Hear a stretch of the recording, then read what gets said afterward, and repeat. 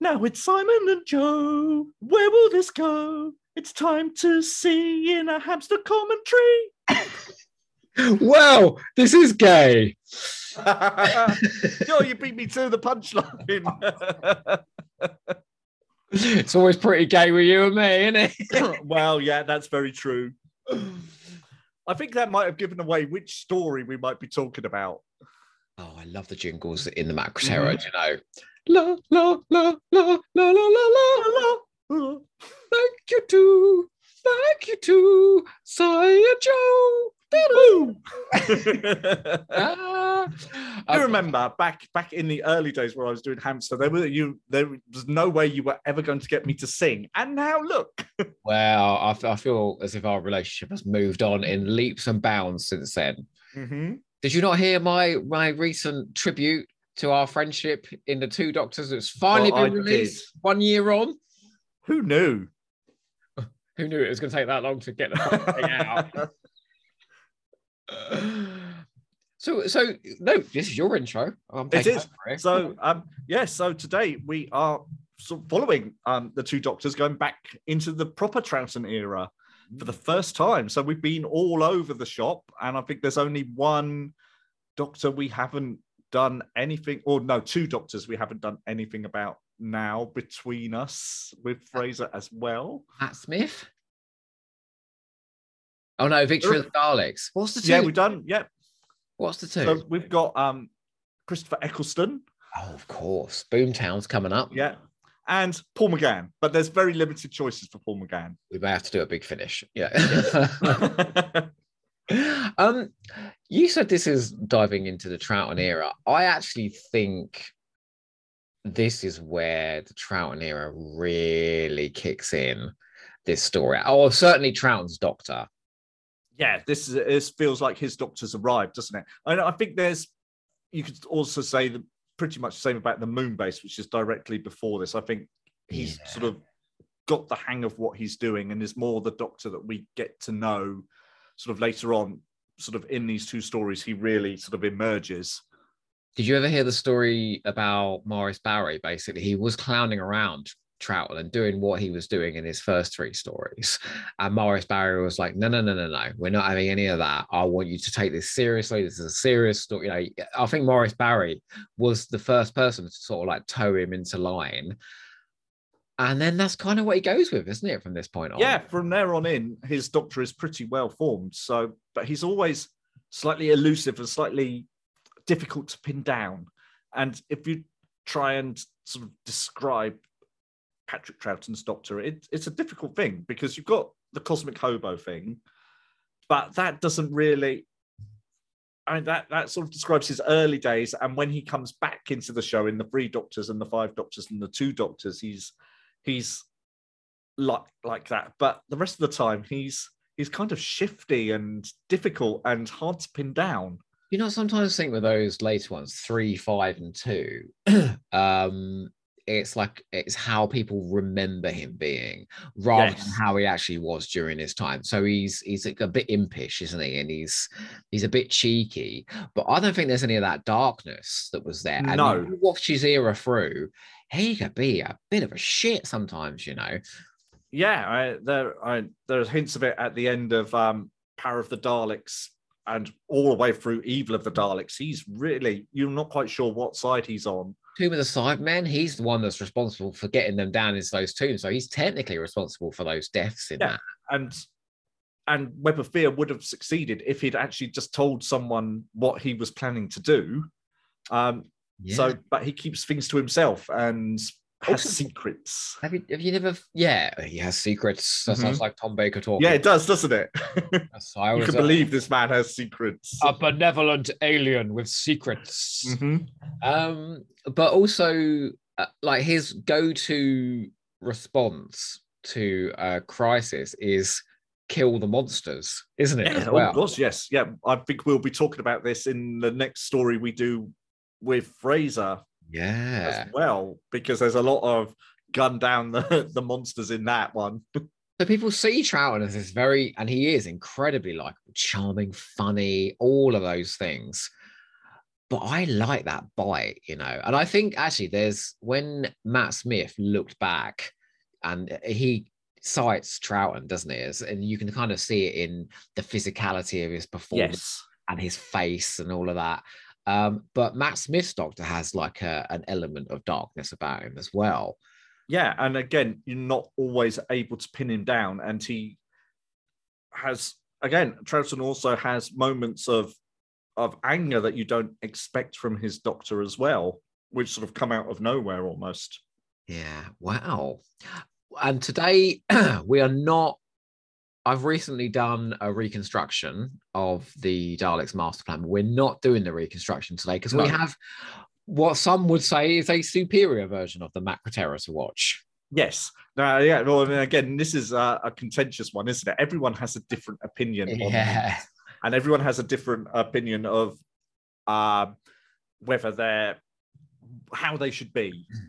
And I think particularly the Macra Terror one was quite controversial because it did take out some scenes just for the ease of making it animated and things like that. So it did make some changes. But also as well, there's a scale to this that in no way was in the original production.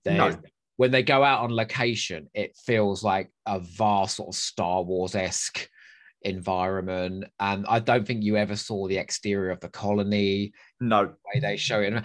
But I'm gonna be controversial now, and I'm gonna say if you've got a way of making this material more accessible to the audience today by making it more visually interesting than perhaps it was originally with the soundtrack included, why wouldn't you do that? Well, exactly. And this is why I think I always watch it in 16:9 in color, because that's how they're animating it. And what's the point of slavishly remaking it? I can understand it for the other animations that they did sort of earlier on, where they're interspersing episodes within a story sort of with existing episodes. But here they're starting mostly from a blank canvas. They haven't got very much moving footage from this story at all. So why try and recreate 1967 when you can do it as 2017 or whatever? Was this 2017, 2018, something like that? Make it big and bright and make it how they'd love to have made it in 1967 if they could. Exactly. This is what they would have made if they had the budget to do it. Yes. And so to have that kind of imagined for us, I think that's wonderful. Yeah. And it doesn't take away from the original. The original, you can watch the telesnaps if you like, if you're a masochist. I'm not a big fan of telesnap reconstructions, personally. The same story is still the same performances, the same. It's not like they've re-recorded the story with new actors and made it into something it isn't. It's a very interesting way of animating something because you've got an existing soundtrack that you're working to. And so it's a very different way of doing it. When you're making an animated movie, you've got more scope to do what you want because you can transform you can get bits re-recorded. If it doesn't work with the animation, you can sort of do all of that. But here you're slavishly working to something that was recorded in a hurry in 1967 and trying to make the best out of it. And yet in the same breath, it has given them scope to be more ambitious, to make it.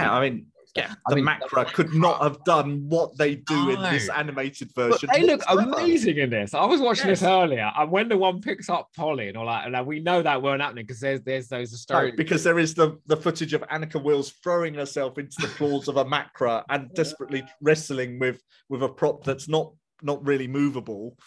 But it makes the gulf between this and Gridlock, which we've also recorded the commentary for, far smaller, because I think when we saw Gridlock, it was like, oh, wow, that's how the Macra could have been.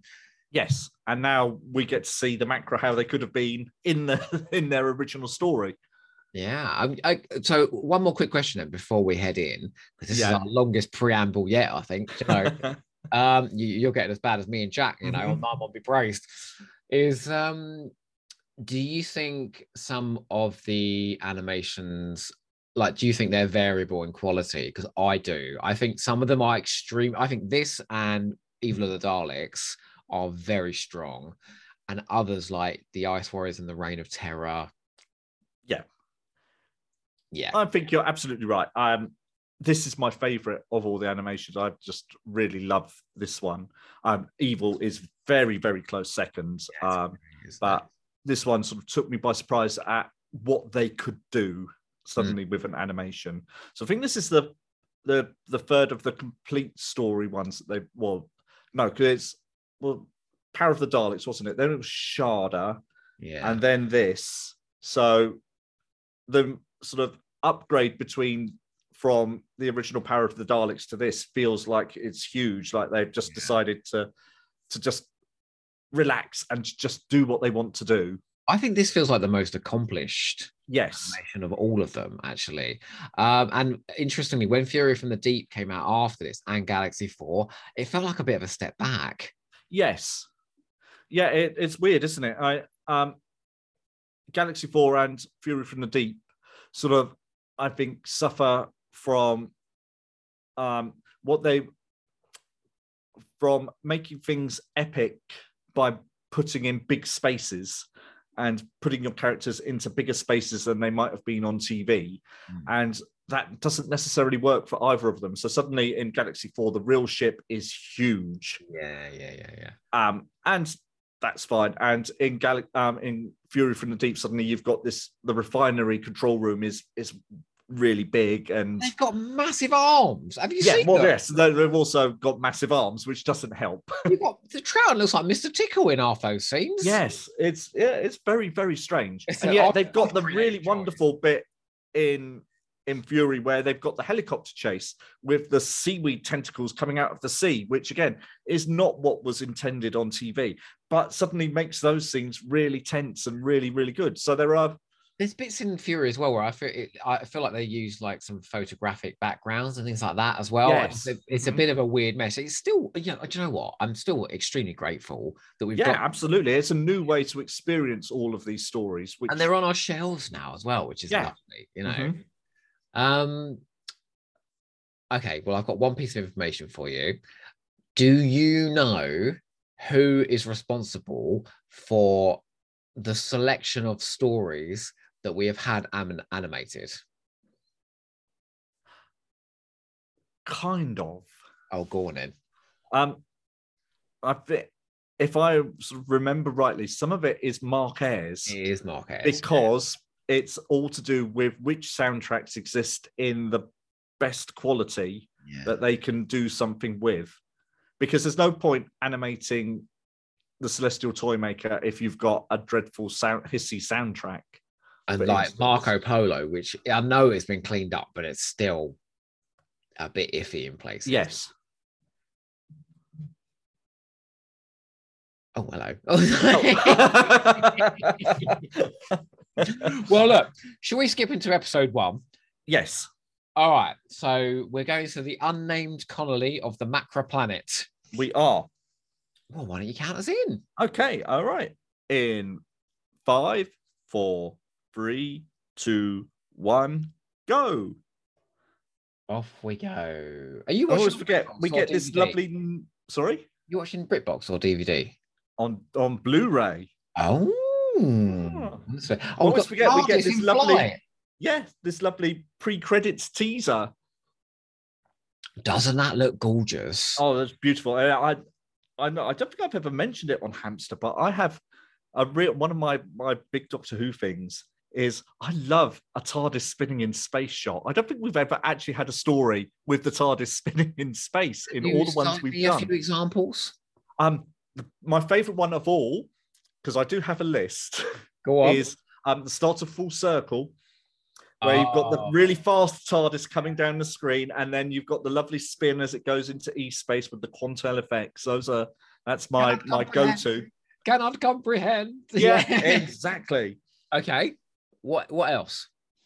There is Pyramids of Mars has got one, isn't it? Pyramids of Mars has a really good one. Yeah, that's nice with a nice bit of Dudley swirling. The one at the end of Frontier in Space and the start of Planet of the Daleks is quite nice. Isn't there one? I swear there's a Graham Williams one. There's lots of Graham Williams ones. Stones of Blood. Start of Stones of Blood. Yep. Yeah. Amazing. Oh, and you must have absolutely had a hard on of your life when you saw the new title sequence for the new series then. Yep. And it was perfect. Leaping and from whizzing timeline around. to timeline. Mhm. Yeah. And those new ones that they did for the animated Sharda were just, they were absolutely gorgeous. Well, the entrance to this colony is decidedly futuristic. I'm going to do the line at the episode, right? Medoc was running.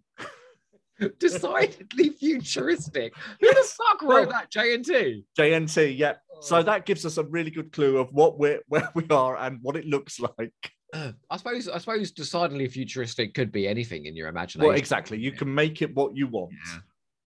I feel like in the animated version here, it looks like it's made out of a load of egg boxes, which probably, is quite appropriate for Doctor Who. Yeah. Mm-hmm. Now here we have not Terrence Lodge. Yes. Now he turns up in a couple of Doctor Who stories. He does. In Carnival of Monsters, which we talked about recently. We did, and Planet of the Spiders. Oh, that's right. I think him and Elizabeth Sladen lived together at one point. She says that they shared a flat for a little while. Okay. When they were jobbing actors, and they needed to bring their salaries together in order to survive. And this is a really interesting opening because there's it's literally just some sound effects and dancing. Yeah. And it's really different, and it would be difficult to have any clue from the audio what's going on. But I think they do a good stab with the dancing and everything else. And this piece of music, Chromoform Band, is written by Dudley Simpson, but is the only other piece of music for Doctor Who realised by Delia Derbyshire. Is it really? It is. So other than the theme, this is the only other bit of music for Doctor that she directly did for Doctor Who. You know what? It's probably the piece of music that I hum the most after the theme tune. I know. Yeah, it's really catchy. I really like. Well, one thing is I love the sound effects in this throughout. Yes. And I think there's lots of sort of slurping, sinister sounds throughout the entire story. But that switch from something sinister happening in the dark to the jolliness of the cheerleaders and the music and that, man, that's just Doctor Who in a nutshell, isn't it? It is, isn't it? It's and it really quickly establishes that you've got somewhere that is bright on the outside, but there's a dark secret underneath, and things aren't necessarily what they seem. And that's like a very 60s preoccupation, isn't it? Of like, I mean, the whole thing is very 1967. So there's obviously something in the water at the time. So this ends up with The Prisoner at the end of the year, which is very, very similar to this, a very similar premise. So you've got a place with lots of jingles, with lots of loudspeaker announcements, that looks like a holiday camp, but is really sinister underneath, and there's dark things happening. Lots of sort of mind control and hypnosis and weirdness. What is it with Ian Stewart Black and the mind? Because he has something about this, doesn't he? And Savages, that's about taking minds out of people, isn't it? The War Machines is all about controlling people and taking away their free will. So I'm wondering if that's just a preoccupation that he might have had, Yeah, or maybe it was just something that was really current, because you've also got the film The Ipcress File at the same time, which is all about mind brainwashing and things like that, and mind control and making people do things that they don't want to do.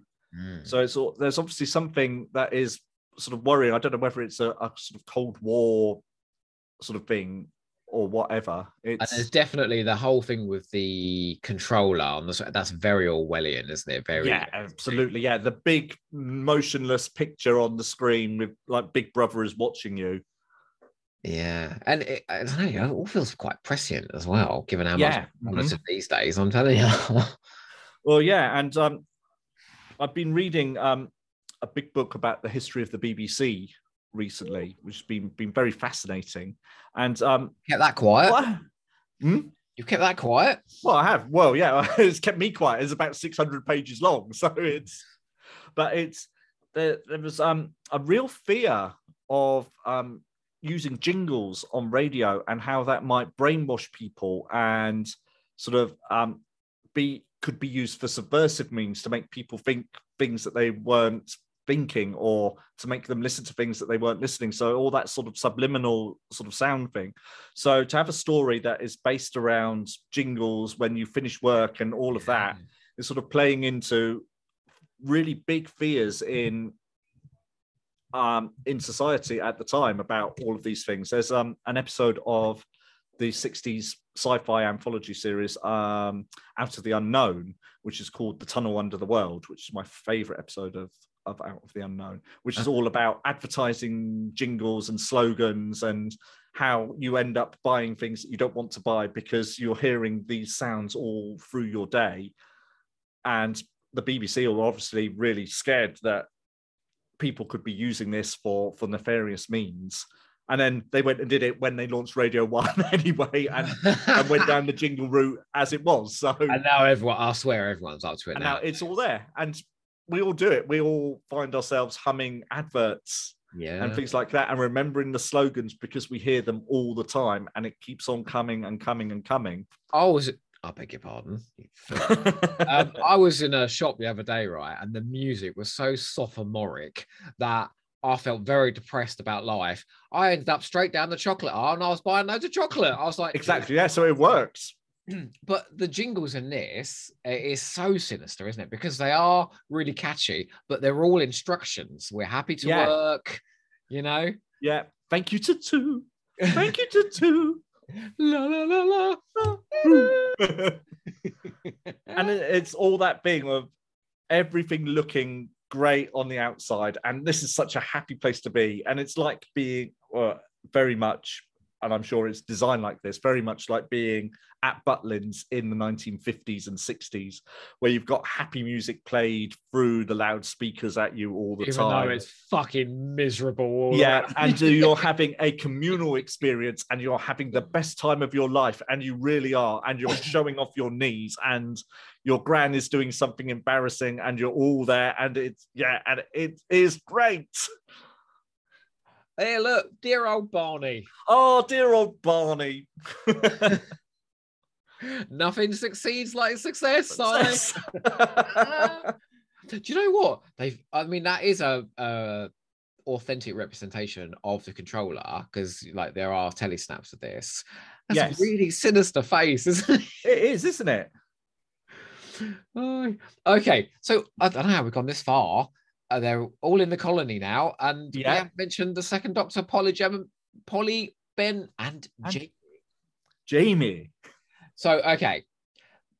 So this is a question from our dear friend Fraser Gregory. Oh, not him. Yes, him. He's come at us with some questions. Well, specifically to you, because he sent them. Okay. All right. So, when discussing Troughton's companions, no one, in my experience, picks Polly, Ben, and Jamie as their favorite TARDIS team. What is it that Jamie has that Ben doesn't, that makes him stand out and give him that longevity? Oh God, he's good, isn't he? Damn him! Yeah. He's got 3 more where that came from. It's a very interesting dynamic, because this is a TARDIS team that is kind of thrown together in the chaos of the start of the Troughton years. So it's not one that was planned. So I really love Polly. I think Polly never gets enough love. She's brilliant, and she's gung-ho, and she is scared, but she's brave at the same time, like the best Doctor Who companions. And she throws herself into an adventure, and everything is super with Polly. So she's great. Do you not think, though, with her, sometimes they make some odd choices? Now, I agree. Yeah, there's those bits in the Highlanders where she's with Kathy, and she's like, "Oh, you ignorant savage!" You know?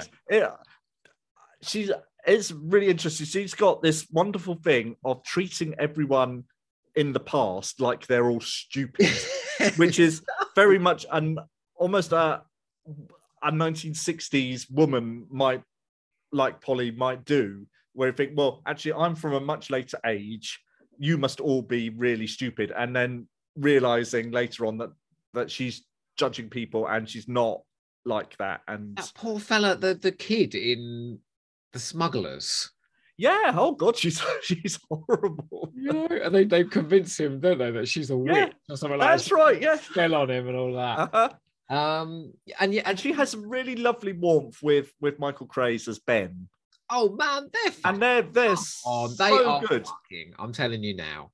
They're one of the hottest pairs of Doctor Who companions in the TARDIS. Throw Fraser Hines in and bloody rubber in the Underwater Menace. That's a TARDIS team I would jump into merrily. I'm telling you. Yeah, God, we'd all fit in there somewhere.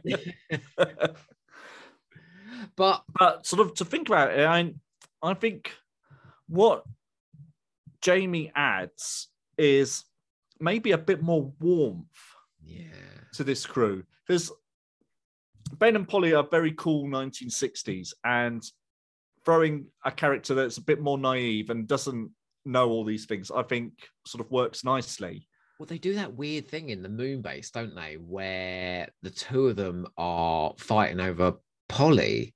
There's a bit of aggression between them.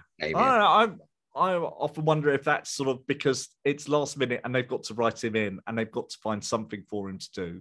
Because I don't think that quite works, because I think they are all friends, but maybe that's exactly how Ben would react. Because Ben can be a bit reactionary and a bit for sure there with his fists and bit. There were some bits in this, right, where I think this is probably Michael Craze's best performance. Yeah. Mm-hmm. Because it actually gives him some opportunities to do something beyond sort of being the Doctor's muscle. Where he's quite masculine, like overtly masculine and a bit sinister, especially when he's pursuing Polly. Yeah, and you do wonder whether the brainwashing that he undergoes just unlocks something that's actually deep down in his psyche. Yeah, because like in stories like Power of the Daleks and that, he can be quite forceful with Troughton, can't he? He's not accepting this is the new Doctor. He's not having it. He's not, even though he's seen it happen, he's not going to accept that this is the Doctor. He's not like physically imposing, as in he's quite a small guy, isn't he? Yeah. But he's quite in your face as well. And with his opinion. He's got an intensity about him, I think.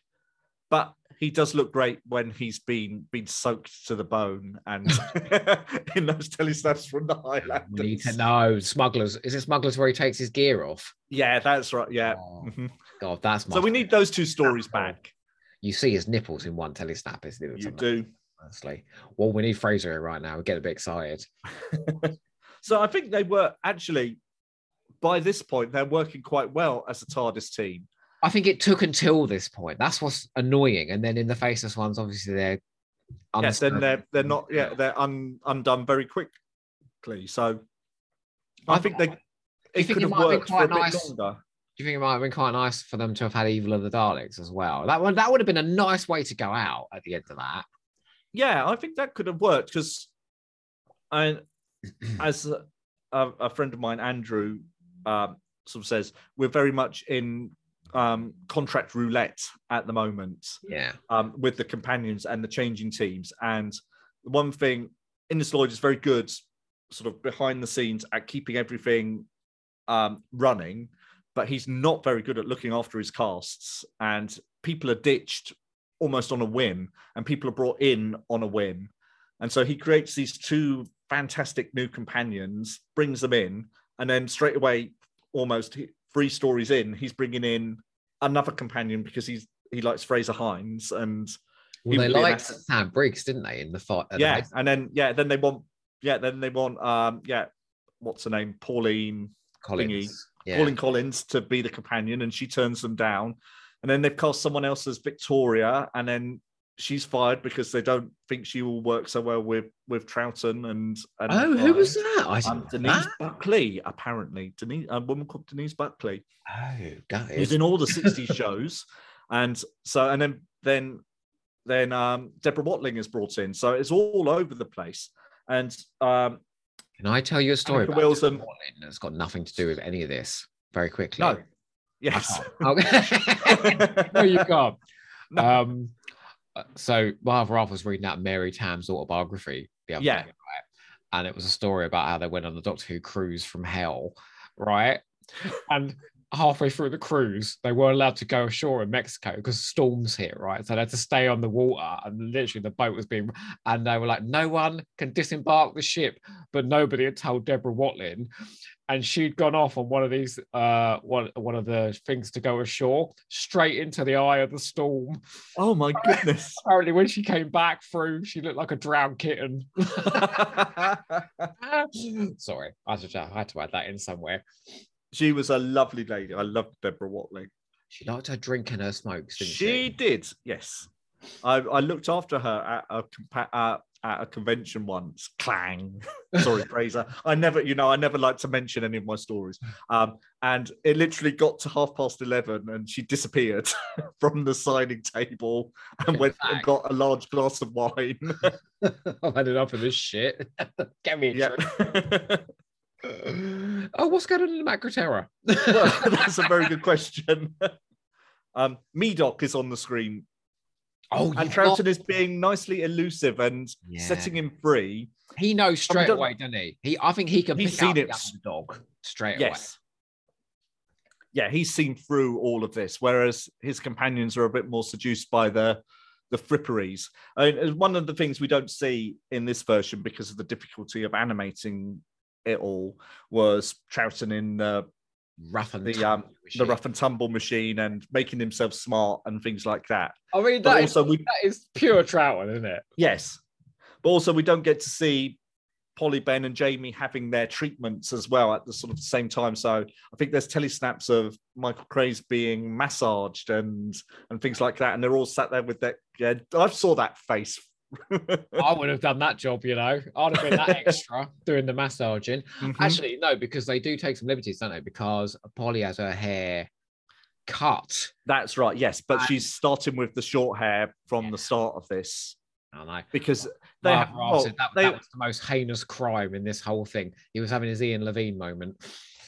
Well, I understand why they did it, because it would just be extra cost, and they haven't got a lot of money to do this. They're not Pixar. They haven't got infinite money. And I absolutely buy that excuse until you think, well, actually, they did the Wheel in Space animation alongside this, and maybe if they hadn't have done that, they might have been able to complete this. Yes, because at the end of the story as well, the bit where they were dancing out the hall, we don't get that. Just cuts up to a window. Yes. So you don't get to see that. No. And that's two of the best bits in the whole story. Yes. I love the rough and tumble bit. He goes, oh, yes, exactly what I need. Let's go. And they're going, oh, come on, Doctor, get out of there. Right. And he comes back as disheveled as ever. So do you think the Doctor sees through all of this, jollity straight away? Yeah, I think so. I think he's naturally suspicious.